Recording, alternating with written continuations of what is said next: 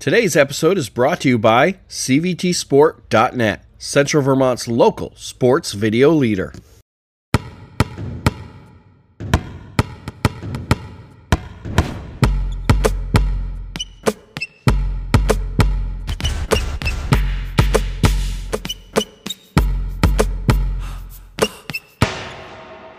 This week on No Fouls, we're joined by the longtime Williamstown girls varsity coach. I think we just calculated about 17 years at the helm. Sounds about right. Sid Sweet, welcome to the show. Thank you. And before we start, I'd like to say thank you for doing this podcast. I haven't missed one yet. I love the history. I love learning about other people's journeys. Actually, the little X's and O's people put in there. Steal a little bit of that, so it's been a blessing already. Oh, I appreciate it. It's been so much fun and getting to know different people. Some I met, I haven't met. It's been fun. When did basketball start kind of becoming your thing? Well, being 48 years old, almost 49, it was baseball and Little League. Basketball back then started in third grade. We did third, fourth, and then on up. In the little elementary school, nowadays the kids they get to play in the big school, practice little school. We practice in the cafeteria at the elementary school, but third, fourth grade in basketball, there's nothing else to do in the winter in Vermont. Yeah. And it honestly wasn't my first love. My first love would have been soccer. And then as time wore on, I fell more and more in love with the game. When I actually fell in love with the game would probably be about the Magic Johnson, Larry Bird era, watching them on Sundays on regular channel 3 or 5, and I love Magic Johnson. That's when I fell in love with the game. Yeah, I can relate to the early days growing up in the Woodbury Cafe Gymatorium. So we've had those days. And if you're hearing noise, we're recording at the Barry Auditorium today. This is right after the Division 4 Boys Championship, before Division 3, which is always a crazy game for the week. When did coaching, or actually, let's take a step back. Who was the first coach that had an impact on you? Actually, it would probably been the first coach that really did impact Chip Winters. His son would have been in my class, Tobin Winter. He was our 3, 4, 5, 6 boys basketball coach, and I just remember everything he did was on a notepad. We didn't have the whiteboards or that. It was all a notepad. Back then, I think they might even use mini chalkboards, but he was always drawn up on a notepad. But very even-keeled and probably more of a teacher than a coach at that time. Everybody wanted to be there. Didn't matter. I don't know that winning was even obviously when you play and keep score, you want to win. But for him, it was just he did a great job of making us want to play the game. And after him, I would say Dennis Barney was by far probably the most impactful coach I've ever played for. I had him in All-Stars for Little League, 1 year Babe Ruth, and then JV, and I also went on varsity. JV, I was probably the 15th man on a 14-man roster. I'm a 5'6", 95-pound soaking wet kid, and a lot of games I might not even get in. There's just, in those days, it seemed like it was a 7-man rotation, no matter what team you were on. Mm-hmm. And so after my freshman year, I wasn't sure I was going to play. I was just like, I'm just not good enough. And then I didn't go to the first tryout. It was my sophomore year, and he called my parents and asked where I was. Get my rear end there, and actually in my junior year, he went to become the varsity coach after Tom Batigi, and I stayed on. I was the only junior on JV, and I got to play 32 minutes a game. Yeah. So Mark McCarthy was my coach, and he was a 180 from Mr. Barney. He was more of a player's coach, and I think he gave me the opportunity to grow. And I personally grew probably 5 or 6 inches. Now I'm 6 foot, 125 pounds soaking wet. And I'll never forget after tryouts, senior year, we go in the office one at a time, and Mr. Barney says, you're going to be my number 5 guy. So you want me to be your center? Because He goes, no, you moron. He says, you're going to be my point guard. You're going to play defense. And you're going to stop whoever. Can you handle that? I said, absolutely. Yeah. And I probably played as many minutes as anyone my senior year, but I don't know if I scored 22 points all year, but played with some great people. Rick Molina, probably the best athlete I've ever physically seen or played with, and all these years later, I mean, there's a lot of great. Williamstown has a lot of phenomenal people, and the boys have done a lot of banners, a lot of championships. But I would still say, if I was to pick a person, Rick Molina, my first. He was just phenomenal, and we did get to play on this court my senior year, and I'll never forget walking under these stairs right below us and looking out and seeing the sea of people and almost wanting to throw up. It was amazing, and we got our butt kicked that day, but it didn't matter. That feeling I'll never forget it. Yeah, I still get it today, and I come here every year. You still get the goosebumps when you walk in the building. Every time. Even just now coming in, this place is magical. And we've talked about it with a few guests, and you're always going to have a few people who say, hey, let's go to a nicer place. Let's go to St. Mike's, and nice locker rooms, but you just don't have the history and the atmosphere that's built over decades. If anybody loves basketball, seen the movie Hoosiers, this is our Hoosiers, and you would ruin it if you went somewhere else. I actually feel the D1 should have a mid-season tournament here so they can get the experience that they're missing out on. Yeah, I think they played here a couple of years ago during the pandemic. Yep. They had their championships here. Yep. And they weren't sure. This was obviously months ago. It's since resolved. They weren't sure. They thought maybe some of them might have to play here this year with the girls and men's team both doing extremely well for UVM. But even then, I've talked to Division I coaches. They love it when they get the opportunity to come here. The ball bounces. Everything echoes in here. It just the aura and the crowd. I mean, I was here for the Montpelier Spalding game the other night in Mid-Vermont, Long Trail, and it's just that energy. You don't get that anywhere else. No. And it's about as central, I think, as you can get. Absolutely. I mean, I'm sure Fairhaven and North Country would say, wouldn't mind, how about Burlington? Right. How about something slightly closer? But nevertheless. So when did the idea of coaching start coming up? So I pretty much never left Williamstown. When I got out of high school, did a little college, then found my way into the grain industry. And our hours are pretty reasonable. We're out at 3:30 every day. A soccer job opened up at Williamstown, JV boys. I took that, went, applied, and I got it, and had a great time. And Jenny Earls, the 80th time, said I should apply for freshmen. Back then, Williamstown had freshman teams. Yep. And I said, okay. And something happened right before the season where the JV boys coach couldn't coach. I'm not sure what happened. So she said, would you take that job? I'll never forget. It was the day before. She called me that night. They had a game the next day. We're at Thetford. I didn't even know the kids' names. And we got our butts handed to us. I actually looked over the coach once. I mean, it was like 80-20. I don't know. He's still pressed. Said, if you want 100, just tell me. And he looks at me. I think he got lost and wasn't paying attention. I'm still trying. What's that kid's name? But after that game, and that team, and we had fun. I mean, I think we probably won 6 or 8 games, but it was during that group. This is what I want to do. And I wish, hindsight 2020, I wish probably I'd have been a teacher or something, because I really love working with kids. I have an absolute blast, and my coaching philosophy has changed. Back then, it was a lot more high energy, go, all about the game and not about the relationships.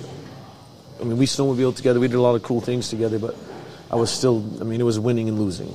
That was what it was. And then as I've gotten more seasoned, I guess, we still try to win every game we can, but it's literally, if we build the relationships, the winning gets easier. But I think that first group of boys, we had a blast. I mean, I'm a kid. I'm 22, 3 years old, 4 years old doing this with them, and not much older than them. So just absolute blast. We talked about it before we hit record a little bit, that oftentimes as a male coach, the first time you go to switch over to coach girls, there's preconceived notions. You think it's not going to be as fun or it's not going to be as competitive.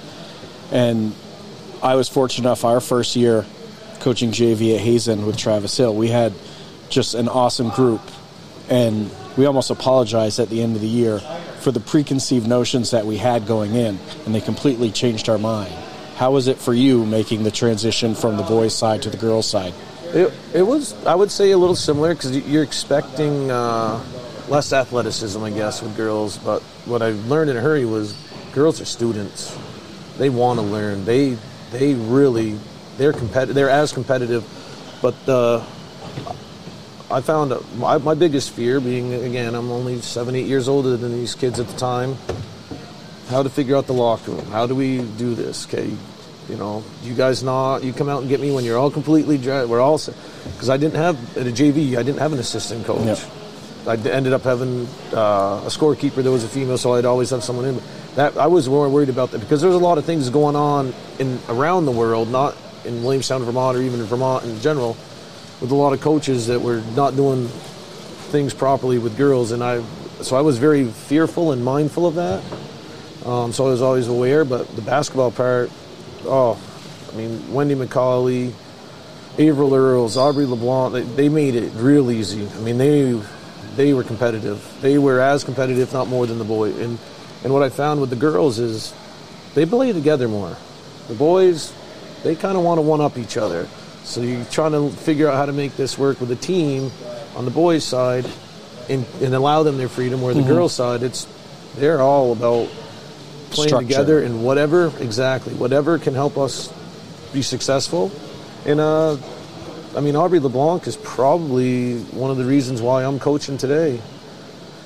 So on the girls' side, the first time in JV was 16-3. The next year we're 17-2. I mean, and back then they had the CVL JV tournament. We're going to that.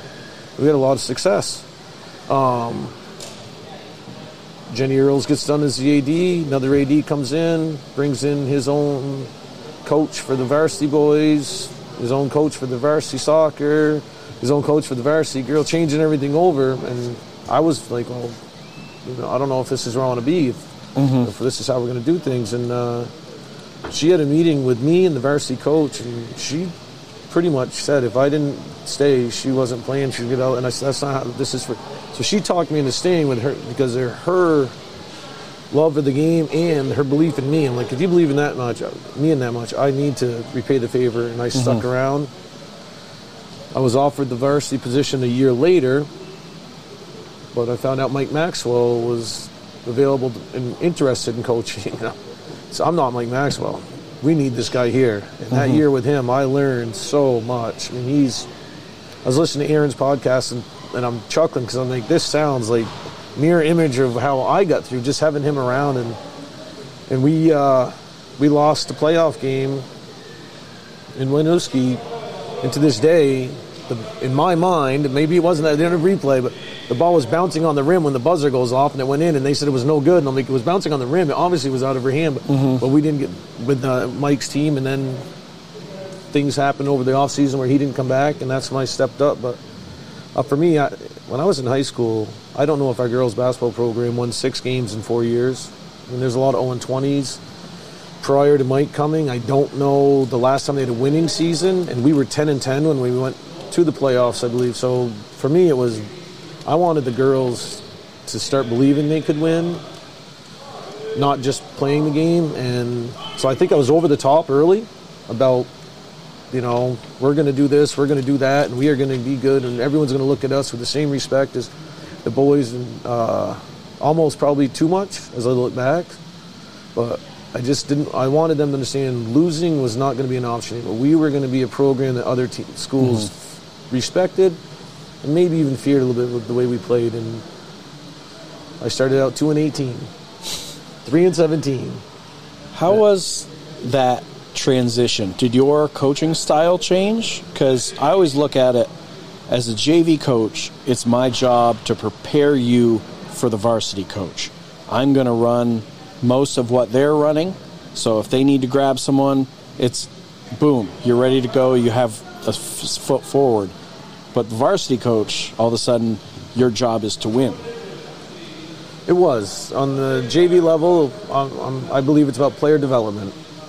I'm not a big systems coach because if there's JV players that physically or skillfully are not able to do what a lot of the varsity does, we're gonna bring it back down to where we can build them some success, give them their confidence, and then hopefully they can get to that level where they can step right in. At the varsity level, it was, but the minute I started becoming the varsity coach, I went down and started working with the K1 and building a foundation on the younger, building that relationship. And I think that was, and when I say the varsity girls along with me. We all went down Saturday mornings, worked with them. I mean, I say basketball, we'd play duck, goo. I mean, 45 minutes. Try to keep 5 and 6 year olds' attention, but want them to have fun enough to come back, but also get them to come to the games.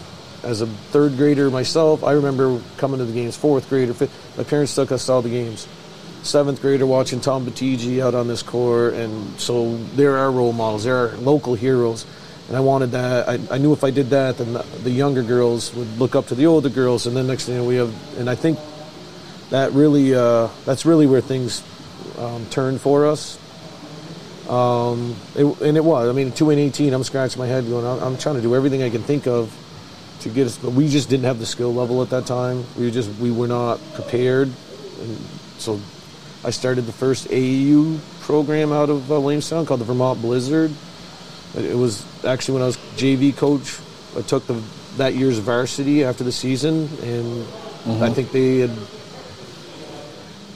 I'm not sure if they went 0 and 20 or 2 and 18 the year before Mike got there, but I took them and we went to just do tournaments, and we started winning a couple games. You know, we're not going to the States, but we're just starting to figure things out, and I think that started to carry over. And then John Carrier came along and began Orange County Crush, and that's really when things really turned the corner.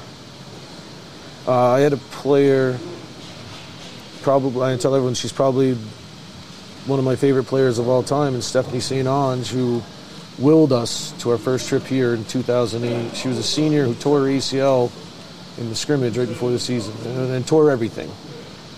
And we're thinking, we were thinking we were going to the odd. Then this happens. We're thinking, well, this season's over. But the doctor said she couldn't hurt anything any worse. It was up to her. She wanted prolonged surgery, and she played all year on pretty much one leg and a brace holding the other leg together. And she brought her toughness and her mentality. And we had a lot of. I mean, Stephanie Gagnon, I believe, was 95 for 108 or 109 from the free throw line. Anytime they got close late, she'd close it out. So, and then we had a young group, supported them. Kristen Brown, which everyone will know from Norwich and Williamstown. She was our point guard and a natural leader as a freshman, which was crazy. But no, we had Stephanie.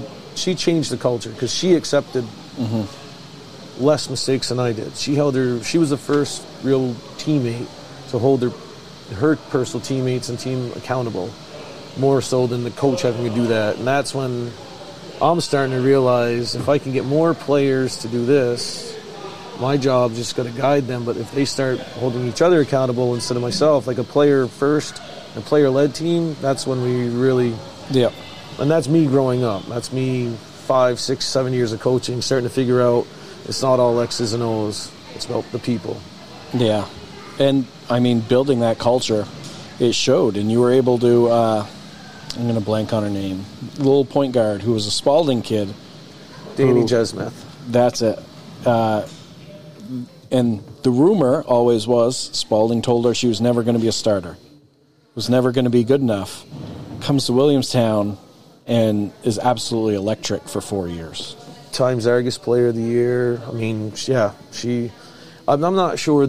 I know there was things in the school system that I think got her to move. I do think that there was some story, and you'd have to ask her, that one of the coaches said she was too small to play basketball. I'm thinking that, I don't know, Muggsy Bogues proved that a lot of people that's not true either. He had a long NBA career, but no, I think she was electric. And but her mother was my JV coach. Her mother who was quite a player herself. Absolutely. D1, I want to say UNC Wilmington, but don't quote me. I could be wrong, but she went to D1 college. Yeah. Danielle brought it. But at that same time, Jack's daughter, Carissa, could shoot from, pretty much from the parking lot. And then we had Kimmy Gilbert, who was just that whole group. And matter of fact, the year we came here the first time, when Danny was a sophomore, Caitlin Lorton was just a natural born. That was that, talking about Steph St. Onge, she was the next natural born leader that she wasn't the scorer, but she'd play defense, do this, and she probably averaged 4 points a game. And I think she probably had her first 6 here. We were laughing like, she had that, and of course, when your dad's Mike Gordon, she might not have been the quickest one, but she was one of the smartest players. Yeah. So, I mean, she, and then Danielle just brought this natural, and she had that chip on her shoulder to prove everybody wrong, and boy, did she. While you're starting to have this run, and you have these guys, and Jack's doing what he's doing on the boys' side, is there, for lack of a better word, pressure that comes with the boys winning championships? And from the outside, the layman's always going to say, well, if they're doing that, why isn't the girls' team winning? They would say it about the UVM women. Oh, absolutely. Why aren't they? If the men's not realize, right? It's completely different. There's different numbers. There's the whole different skills. There's different everything. I would say, I have self-imposed pressure every year my sell to the girls all the time would be, why not us? Why is it just them? But when we came, I would say no for the kids, because the first year we made it here, in 2008, the boys walked from Williamstown High School, walked Route 14 all the way here to Brave to go to support us, and I couldn't believe that. So I would say no, those kids, and that would have been the Kristen Brown era and the Nick Gagnon era with Ray Burgos, hitting the shot of a lifetime here. But those groups, they really support each other. When Jack started that was the first one, but I'd say the 2014 and 17 run that we made, there was mutual support. I think people still talk, we didn't win, but people still talk about the game we had with Thetford here, 90-84. I mean, the highest girls basketball game ever at the Odd. It was, but I'm constantly trying to figure out ways to make the game more fun for the fan and more fun for the players. And when I did some research and found this style of play, and I got to really know a lot about Eric Ward that year, because there wasn't a game we had if he didn't have a game that, I don't care if I'm at Sheeran, I'm at Fairfax, he's sitting right across from me. So he did his homework. My mistake that year would be that I really believed that we needed to be great at something and not good at a bunch of things. I should have been great at something, which we were, and I should have had us good at something else.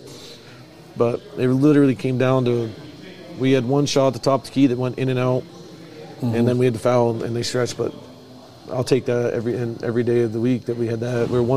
I think we lost by 6, but it was a 2-point game. Right, and some free throws at the end. Yeah, we missed. I think I was board hopping at DEV that night. Okay. And it was, I think there was something on beforehand. So it was, I think maybe Norwich hockey was on. Yep. So we're tape delaying that.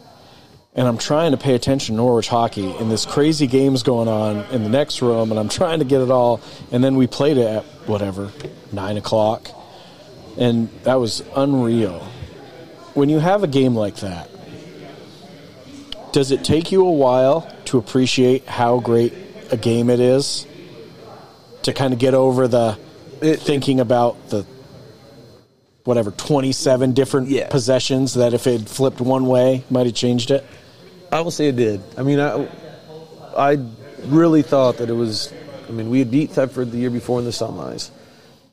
Never even had seen them for a few years. The year before we had lost Winooski in the finals because the coach, myself, messed up and put us in a bad situation. But that one hurt way worse than the Thetford game. The Thetford game, I left and, I told them that you put up 84 points, we gave up 90.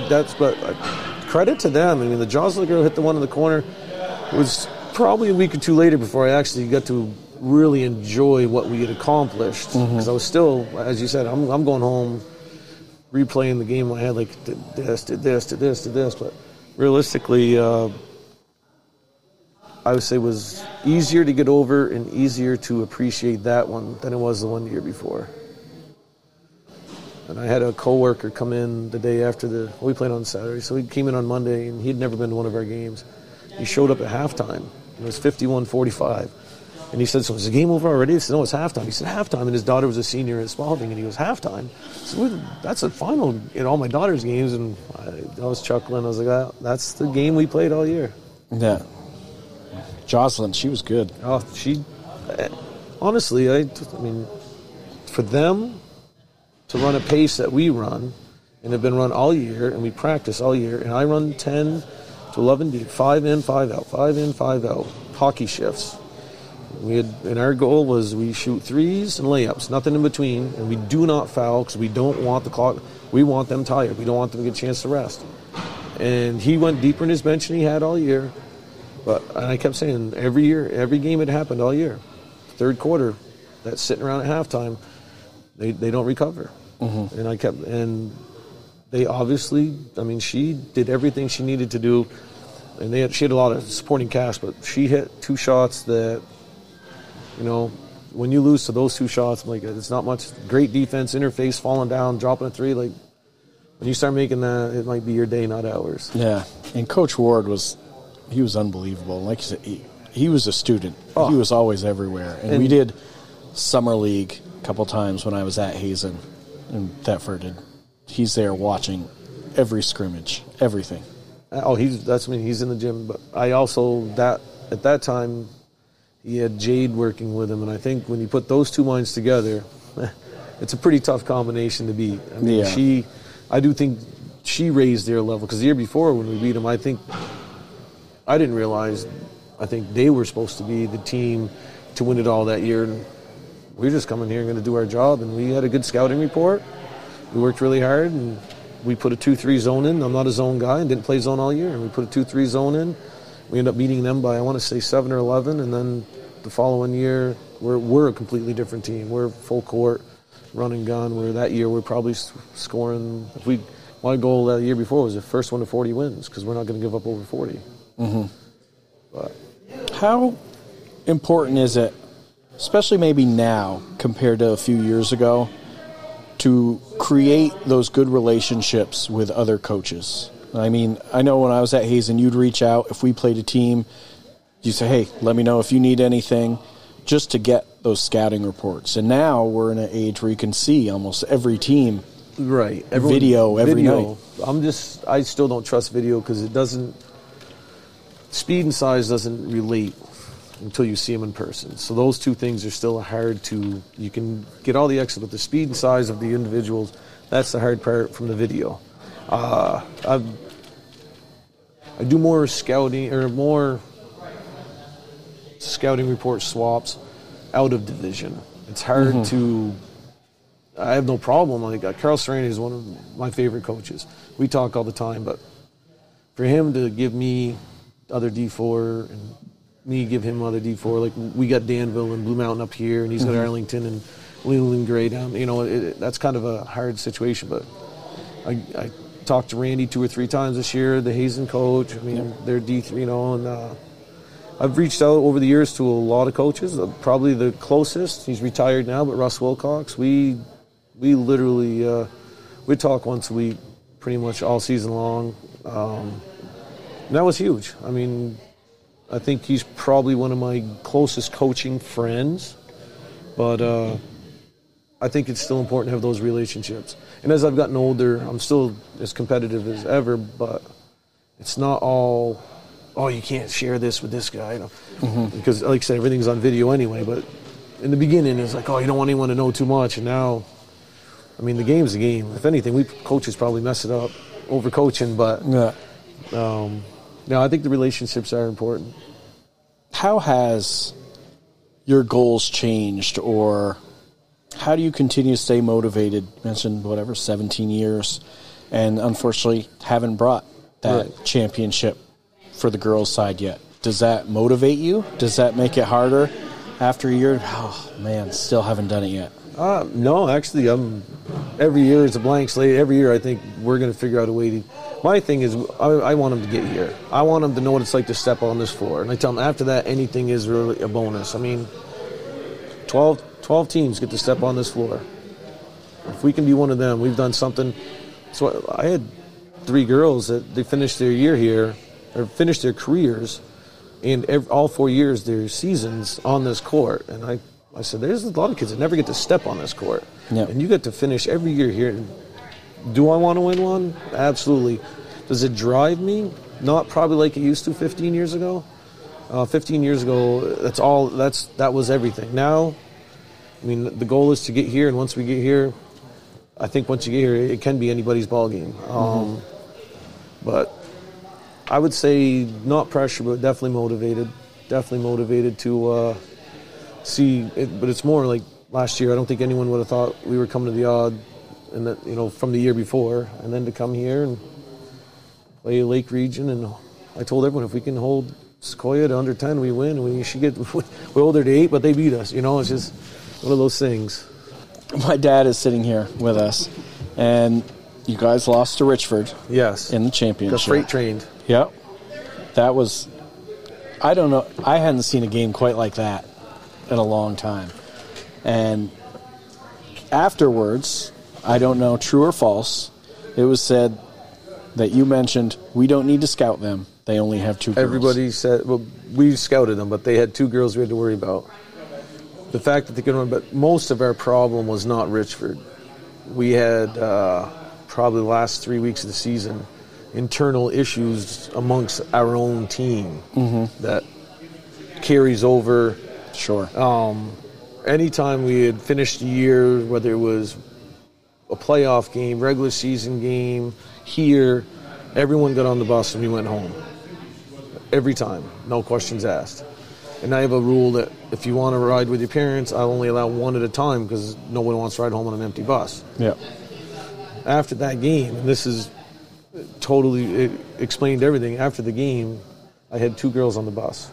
The rest of them couldn't get out. They wanted to go off, but yet they all go back to the school to get their cars or personal or whatever. And I'm just, but I tried to, you know, my failure, I guess, on that was not basketball. It was trying to keep this group together. I think when you say pressure, I think there was some self-imposed pressure on those seniors because they hadn't won their sophomore year. They didn't win their junior year.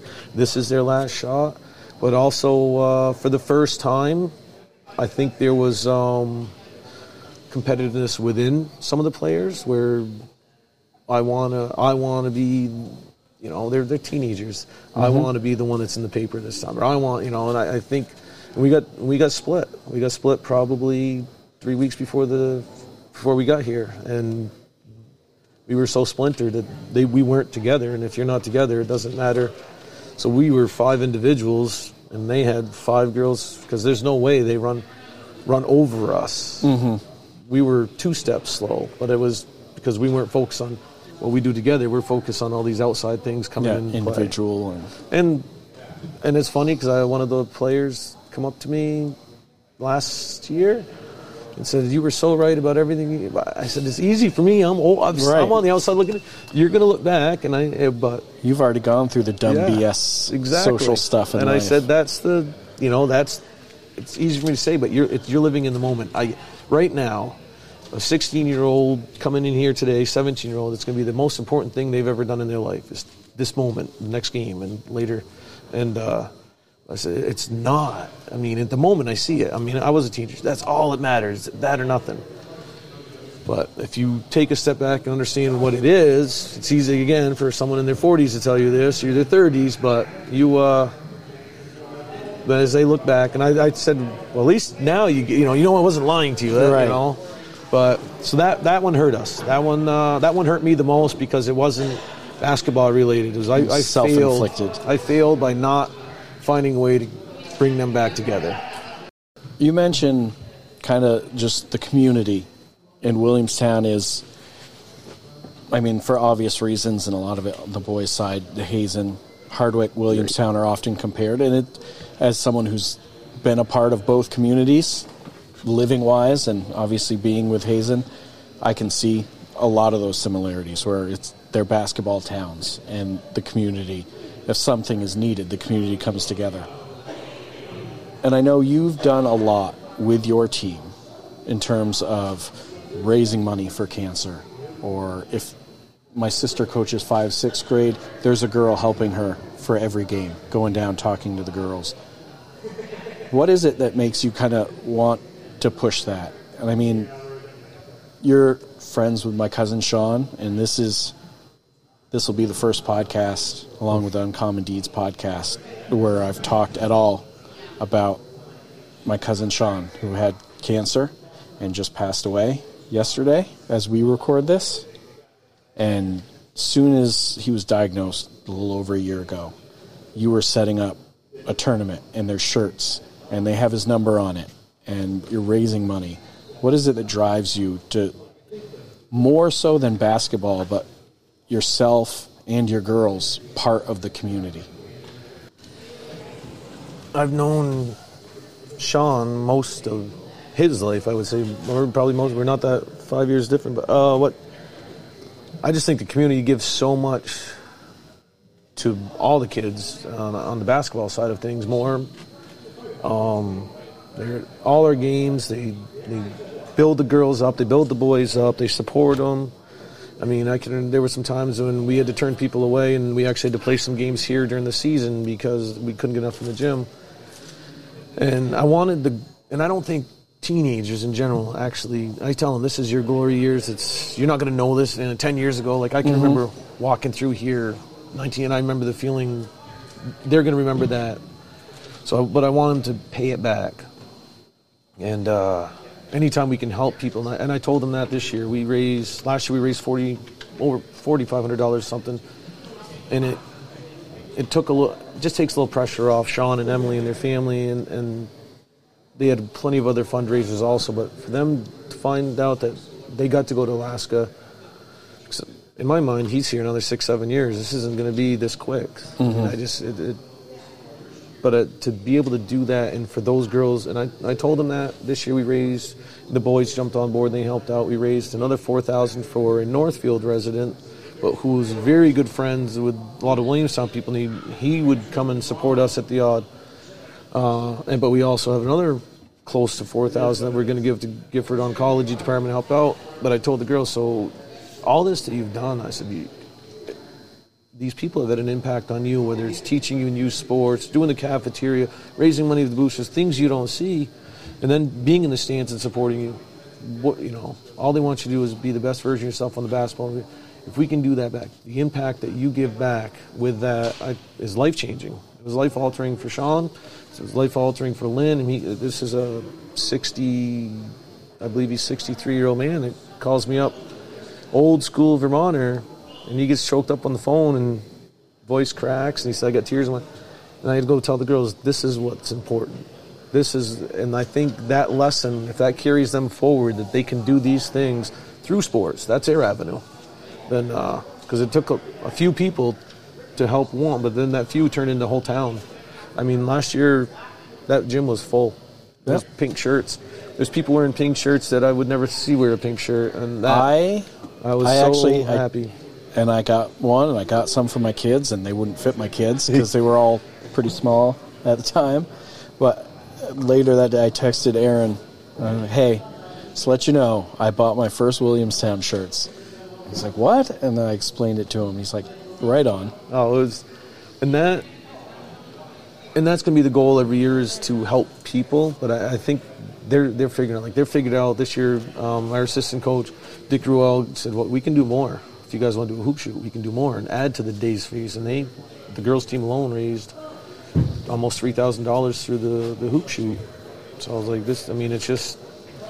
But to me, going back to the original question, the community does so much for us. I need these kids to, and it took me a while to figure out, it's just something, I need them to do a little something back in return, and they've taken it now and they love it.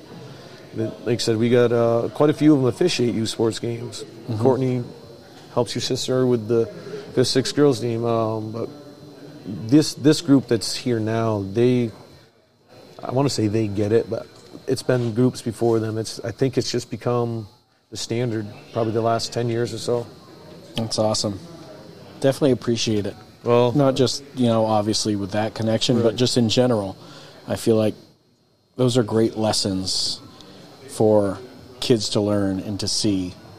And the fact that they come back and ask to do more, and it's not, he's making us do this week, shows that they're great kids. And, not just obviously you, their parents, everyone that contributes, but doing your part, you can't ask for anything more than that. No, I mean, they're going out and buying poster boards and putting them all around town, going to schools, or going to local stores, hanging them up, asking for donations, and thinking that's beyond the scope I had envisioned. Let's put out a donation jar, let's do this, let's just get people in the gym. Now they're making you step your game up. Exactly. I'm like, it's incredible. They, like I said, they took it and ran with it.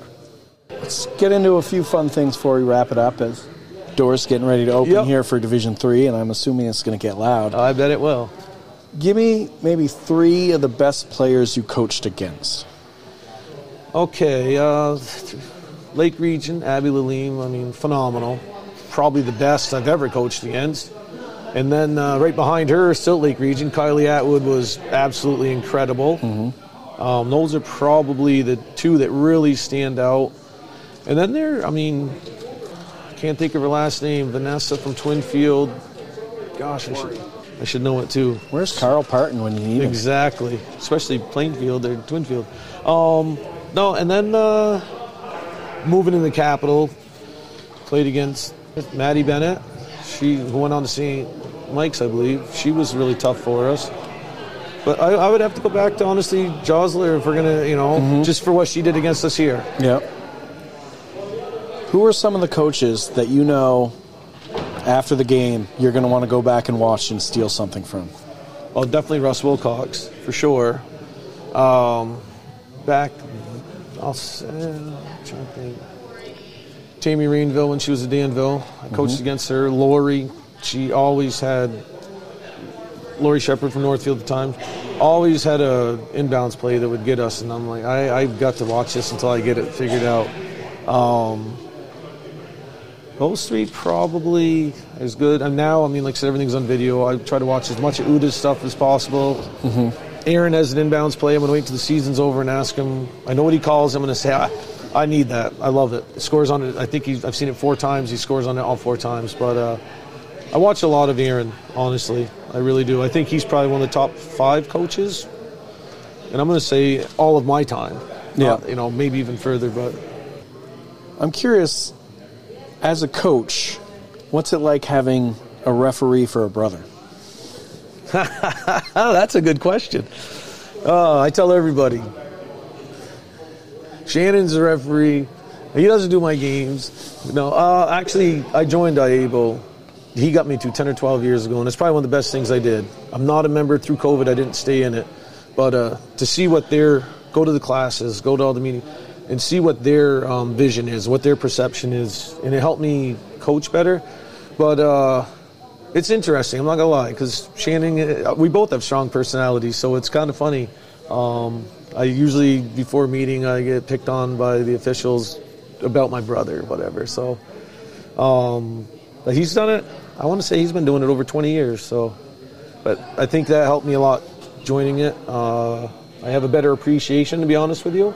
But my downfall is, I'm so competitive, I want them to be on their best game every game. And when I think that they're not doing what I know they can do, I probably talk to them a little too much. But it's not like, I try to tell them it's not personal, but obviously if you can talk to them, if it's personal. Right. What goes into selecting your team captains? That's another. So I've had years where I just send 2 up for the meeting, and then I've had years where, like a Kristen Brown, a Steph St. So I don't really select team cap. I'm the one that says you're a captain. They kind of select themselves by the way that they lead. Like this year, I had one captain to start the season, Malia Hutchinson. Because summer ball, she was the one getting girls together. She was the one that got them on track. They kind of do it for themselves. I did it when I was younger. I did the let the kids pick, and it was always a popularity that's not normally the leader. That's usually the most popular. So for me, I want to know that they're going to be hold their teammates accountable, hold themselves accountable, carry themselves in a way that represents, we always talk about this, Williamstown, but their families and our community and our school the way we want to be represented. And if they can do that, usually it's pretty easy to pick your captain. Finally, you're headed out to dinner. You can bring 4 coaches with you. Who do you want to take? Love to sit down with Pat Summitt. I'd love to spend 2 hours with her. Obviously, John Wooden, the greatest basketball coach of all time. I'm a Michigan fan, so I got to have John Beilein. His 1-3-1 he ran for a while when no one else was doing that at the time.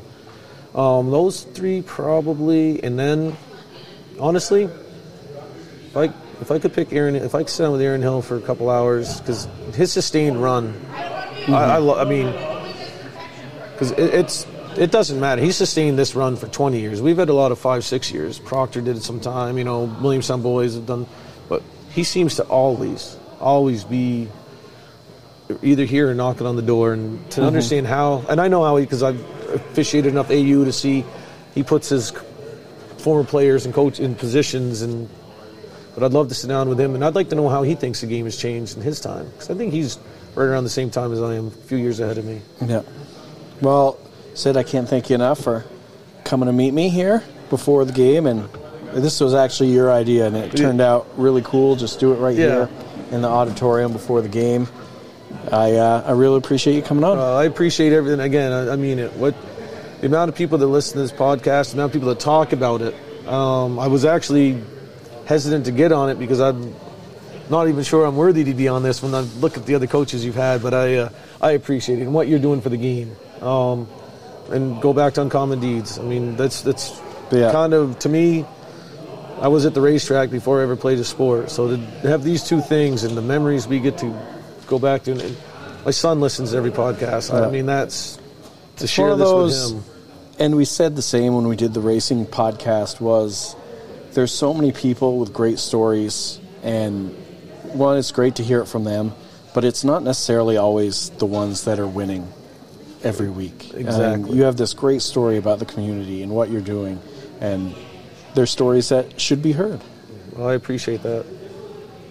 That wraps up this week's interview, and it doesn't quite wrap up this week's episode yet. Now, I'm going to do something that I don't usually do on this show, and I'm going to talk about a few things from this past weekend's championship. And I'm sure most of you can guess kind of where I'm going with it. I have done this in terms of calling games for 18 years. And I've never been asked about a game more that I called than the Hazen-Winooski championship game. Now, I'm going to give you a little background because I'm going to get it out of the way. We're going to kind of do this in steps to save people the time of bringing it up later. I am a Hazen kid. I went to Hazen. I played for Aaron Hill.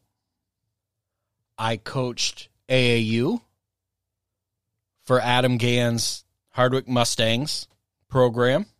He does a great job with that. I coached JV girls at Hazen. I assisted the varsity for Travis Hill at Hazen. I'm a Hazen guy. I've said it on this show that I consider Aaron to be a mentor to me, not only with basketball, but in life. I hold him with the utmost respect. If, any of those guys, Aaron, Travis, Adam, Mike Baker, if any of those guys ever ask for anything from me, I go out of my way to try to help with whatever it may be. And I say that because I know, and it gets joked about all the time with people that I work with, and I'm fine with it, that from the outside, it's often very much perceived that I have a bias towards Hazen Union when I call games, which 18 years I've done it, and I think my resume, for the most part, speaks for itself. If you go back and you listen, and I have the utmost respect for everybody that gets on a microphone and calls games here in Vermont, and I think everybody does a great job and puts in the work. That being said, I think I do it better than anybody. And you can call me arrogant for that, and I accept that. But I'm a competitive guy, and I've put in a lot of work. I feel like I have an unbelievable feel for calling basketball games. I'm not going to apologize for it. I'm a competitive guy. I think I do it better than anybody. And throughout those 18 years, and I've done it high school, college, radio, streaming, some TV, I have been blessed to have the opportunity to call a lot of great games. And I've been very fortunate and always enjoy the opportunity to call a Hazen game, especially at the auditorium. And truthfully, I go out of my way usually to make sure I'm not coming off biased towards Hazen. I will call it straight down the middle to the best of my ability, whether you believe me or not. Now, the basketball game aside, and maybe we'll come back to that, the end of the game, a lot of stuff happens in a very short period of time at the end of that basketball game. How it works with the streaming for the NFHS network, for championships, the final horn goes off, the game is over. We have roughly about 2.5 minutes to try to sum up that game before we need to send it to the awards presentation. 2.5 minutes. So when the final horn goes off, first thing we do, we'll usually look down to start grabbing any stats or information or notes. Sometimes I'll have a pad and I'll jot notes of key moments throughout. And Lori Shepard keeps stats as we're going. This weekend, she was on the call with me. And I fully get hindsight. Things could have been said differently. And I saw some complaints because Lori had mentioned that Tyler Revard was talking to the other team and they need to get him out of there. That is the first thing that she saw. That we saw. Because we look down, check the stats, you hear it, you look up. I'm looking up to see Mike Baker running over, Travis Hill running over. And at the time she looks up, Tyler is talking to the other team. And they did need to get him out of that situation. I'm just trying to let you know kind of how that goes. I mean, people are always going to have a hard time one way or the other, usually with a call. No one's ever going to be happy. The losing team always thinks you favor the other. Sometimes you can tick off the winning team. They don't think you talked about their players enough or what they did. Very rarely is everyone happy. And that's fine. I've done it a long time. Doesn't bother me at all. I am very protective, though, over the people that I work with that call games with me. I kind of see it like they're under my umbrella. They're under my protection. So I just wanted to put that out there. She looked up, he's talking, and said they need to get him out of there, which they did as she said they need to get him out of there, his teammates were removing him from that hostile situation. A lot of people, when they make comments and they mention, I went back, I watched it again, this clearly happened, why didn't they say anything? You went back, you looked again. As it works with the streaming, we do not have instant replay. We're not looking at monitors. It is live for us. So just keep that in mind sometimes when you criticize broadcasters when you're going back and watching something a second time. We don't have that privilege, unfortunately. But that being said, I did see a lot of stuff happen in that period, and I didn't like it. And if I'm being truthful, if it had been Winooski versus Thetford, I probably would have been more vocal about the behavior I was seeing from Winooski than I was because it was Hazen. Because I have that built-in need to go out of my way to prove that I'm not favoring Hazen, if that makes sense. But so much. And I'm thankful that I have this platform now, and I'm voicing my opinion here, and I'm at a point in life where I am more comfortable with saying, screw it, I'm going to put my opinion out there. And another part of it is when I am doing games for NFHS, I am representing Carl Parton and CVTsport.net as well as the NFHS network. So if I say something out of line, out of context, that gets taken the wrong way, it doesn't just affect me, it could affect Carl's ability to get those games to do for the NFHS network. It could affect Lori coming back and doing more games.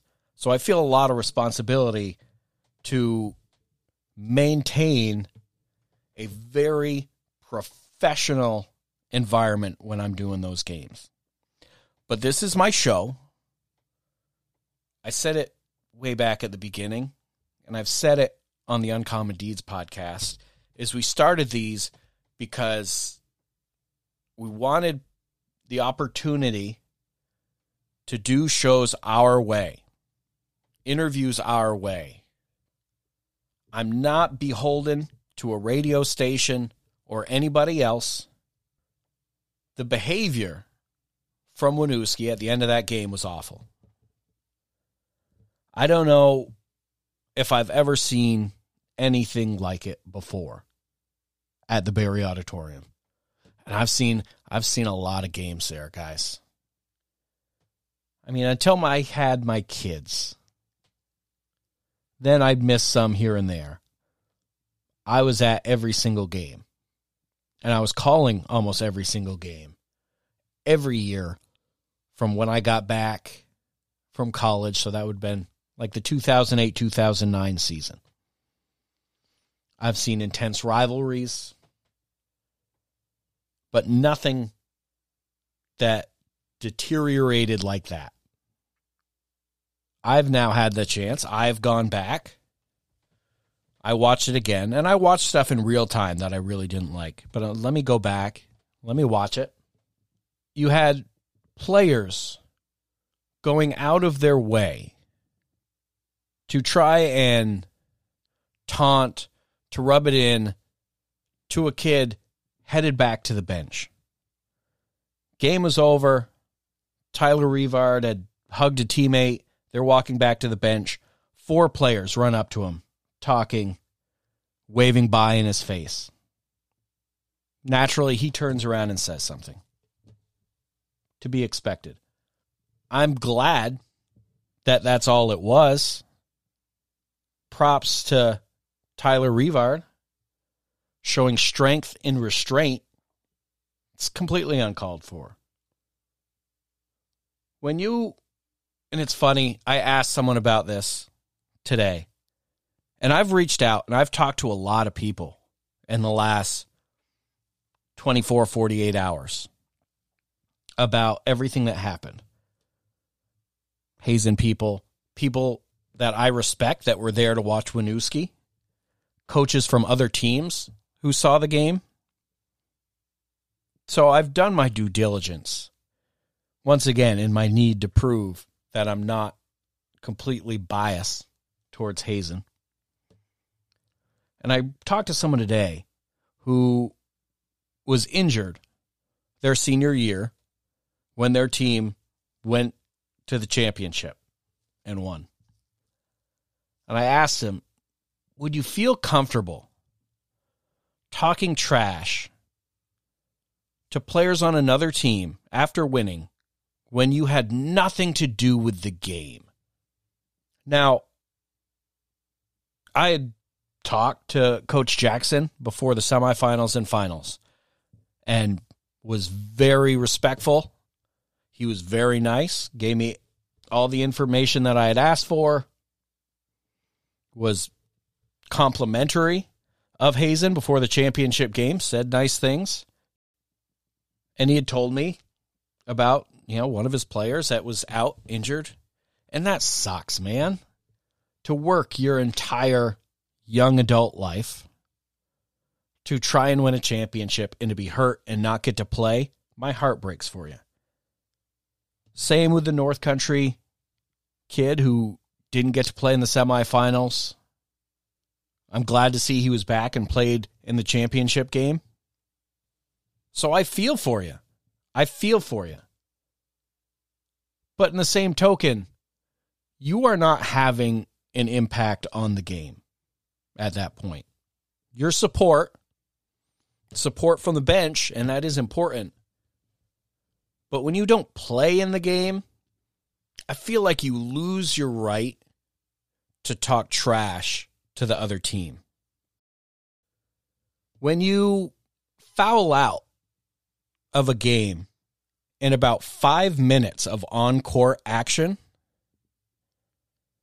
and you complain after every single foul you got, and you're the loudest one talking crap after the game, why?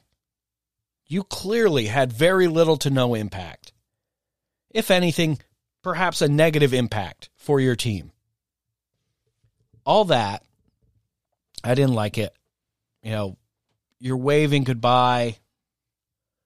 You're doing the crying eyes thing, saying that Hazen is whining. Rewind it a year, man. This is part of growth that I hope that kids learn throughout sports. That's the beauty of sports. You learn how to win and you learn how to lose. A year ago, you lost in a great game. You laid on the floor, you didn't want to get your medals, and you walked out of the gym before the championship team got their medals. To fast forward then a year, to say another team is whining when they're standing there, they're at their bench, they waited, they got their medals, they stood there, they watched you get your medals. Take a look in the mirror. Look for personal growth. All that, I didn't like it, didn't sit well with me, was uncalled for. Fans chanting to a player that he's overrated after 1,000 points and 1,000 rebounds. I believe one of 6 players ever on the boys' side to have 1,000 points and 1,000 rebounds. A little classless. And it takes away from the fact that Surma played an absolutely great game for Winooski? How about appreciate that your big man played a great game and did a great job? You're demeaning his defensive performance by saying that that Rivard is overrated. Or in the simplest facts, why not just cheer for the fact that your team won? Cheer for them as opposed to cheering against the team that just lost. Take that out. Didn't care for it. Wasn't for me. The biggest problem I had was not the players. The players, these kids, remember, kids, are reflections of leadership. We talk about it on this show every week. It is a coach's job to not just teach basketball, but to teach and help them become young men, young women, the communities that they represent can have pride in. When the coaches are just as much in the fold of taunting or not doing anything to stop the taunting, you're every much as guilty, but more so because you're the adults in the room, or at least supposed to be. When you're an assistant coach who nobody knows your name, I still don't know your name, and you're clapping in the face of someone that's coached for 24 years, has won the championships, has put in the time, who are you? What example are you setting? And, you know, it's funny. I saw the assistant coach after the games were over, after all the teams were gone, downstairs the auditorium before the Division II championship. And I really wanted to just go over and be like, hey, grow up. Set an example. And I didn't do it because that isn't and wasn't the time and place to do so. Like I said, I am representing CVTsport.net, the NFHS network, and I'm very thankful that with this show, a lot more people are cognizant of who I am. I appreciate it. And I was smart enough to know that that wasn't the time or the place. But it was hard not to. You're the adults in the room. If I'm out and about with my kids and they're misbehaving, they're rude, that is a reflection on me. And I would take that personally. And I've seen it a lot recently. The inability to want to or even try to keep kids accountable for their actions.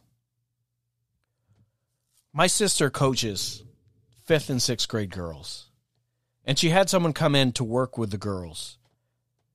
And he figured out pretty quick and told my sister, you know what their problem is? No one's ever told them that they haven't done something right.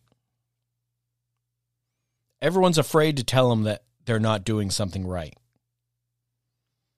It's perceived as you're not being supportive.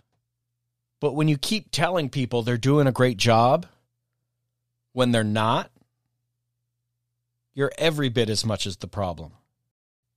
And as important as I think it is that we need to find a way to keep kids accountable for actions and be able to give constructive criticism, the same, if not more so, we should be holding our coaches accountable for their actions.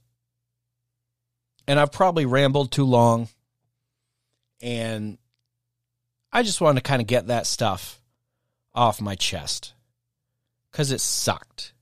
it sucked watching the end to otherwise, a fun game to call. Why tarnish an otherwise good game when it's completely unnecessary?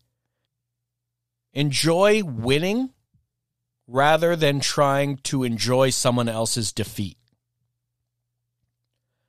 That being said, I don't want to fully focus on that because I was at the auditorium for 2 weeks and I saw so many great moments from coaches and players in terms of sportsmanship, players knocking each other down, helping each other back up, coaches talking to the other players after that have lost and trying to lift them up in what is one of the hardest moments they've had in their young lives. Coaches congratulating each other on the end of a great season, even if one is clearly more happy than the other because they just won the championship and one just lost the championship. When you can't even find a way to shake hands with the other team at the end of the game, what is that teaching anybody? By the way, it is okay to support a team, to support a school, to root for them and cheer for them, and still be critical of poor behavior. You can have both. I feel like the best fans are the ones that hold the team accountable. Also, I mentioned it over the 2 weeks. I got so many great comments from people that are listening to the show and enjoying the show, and it's very humbling. I appreciate it. We actually have No Fouls Podcast shirts available now, and just from me walking around wearing our shirts, our hoodie, I sold a bunch of them just from people seeing me and saying they wanted one.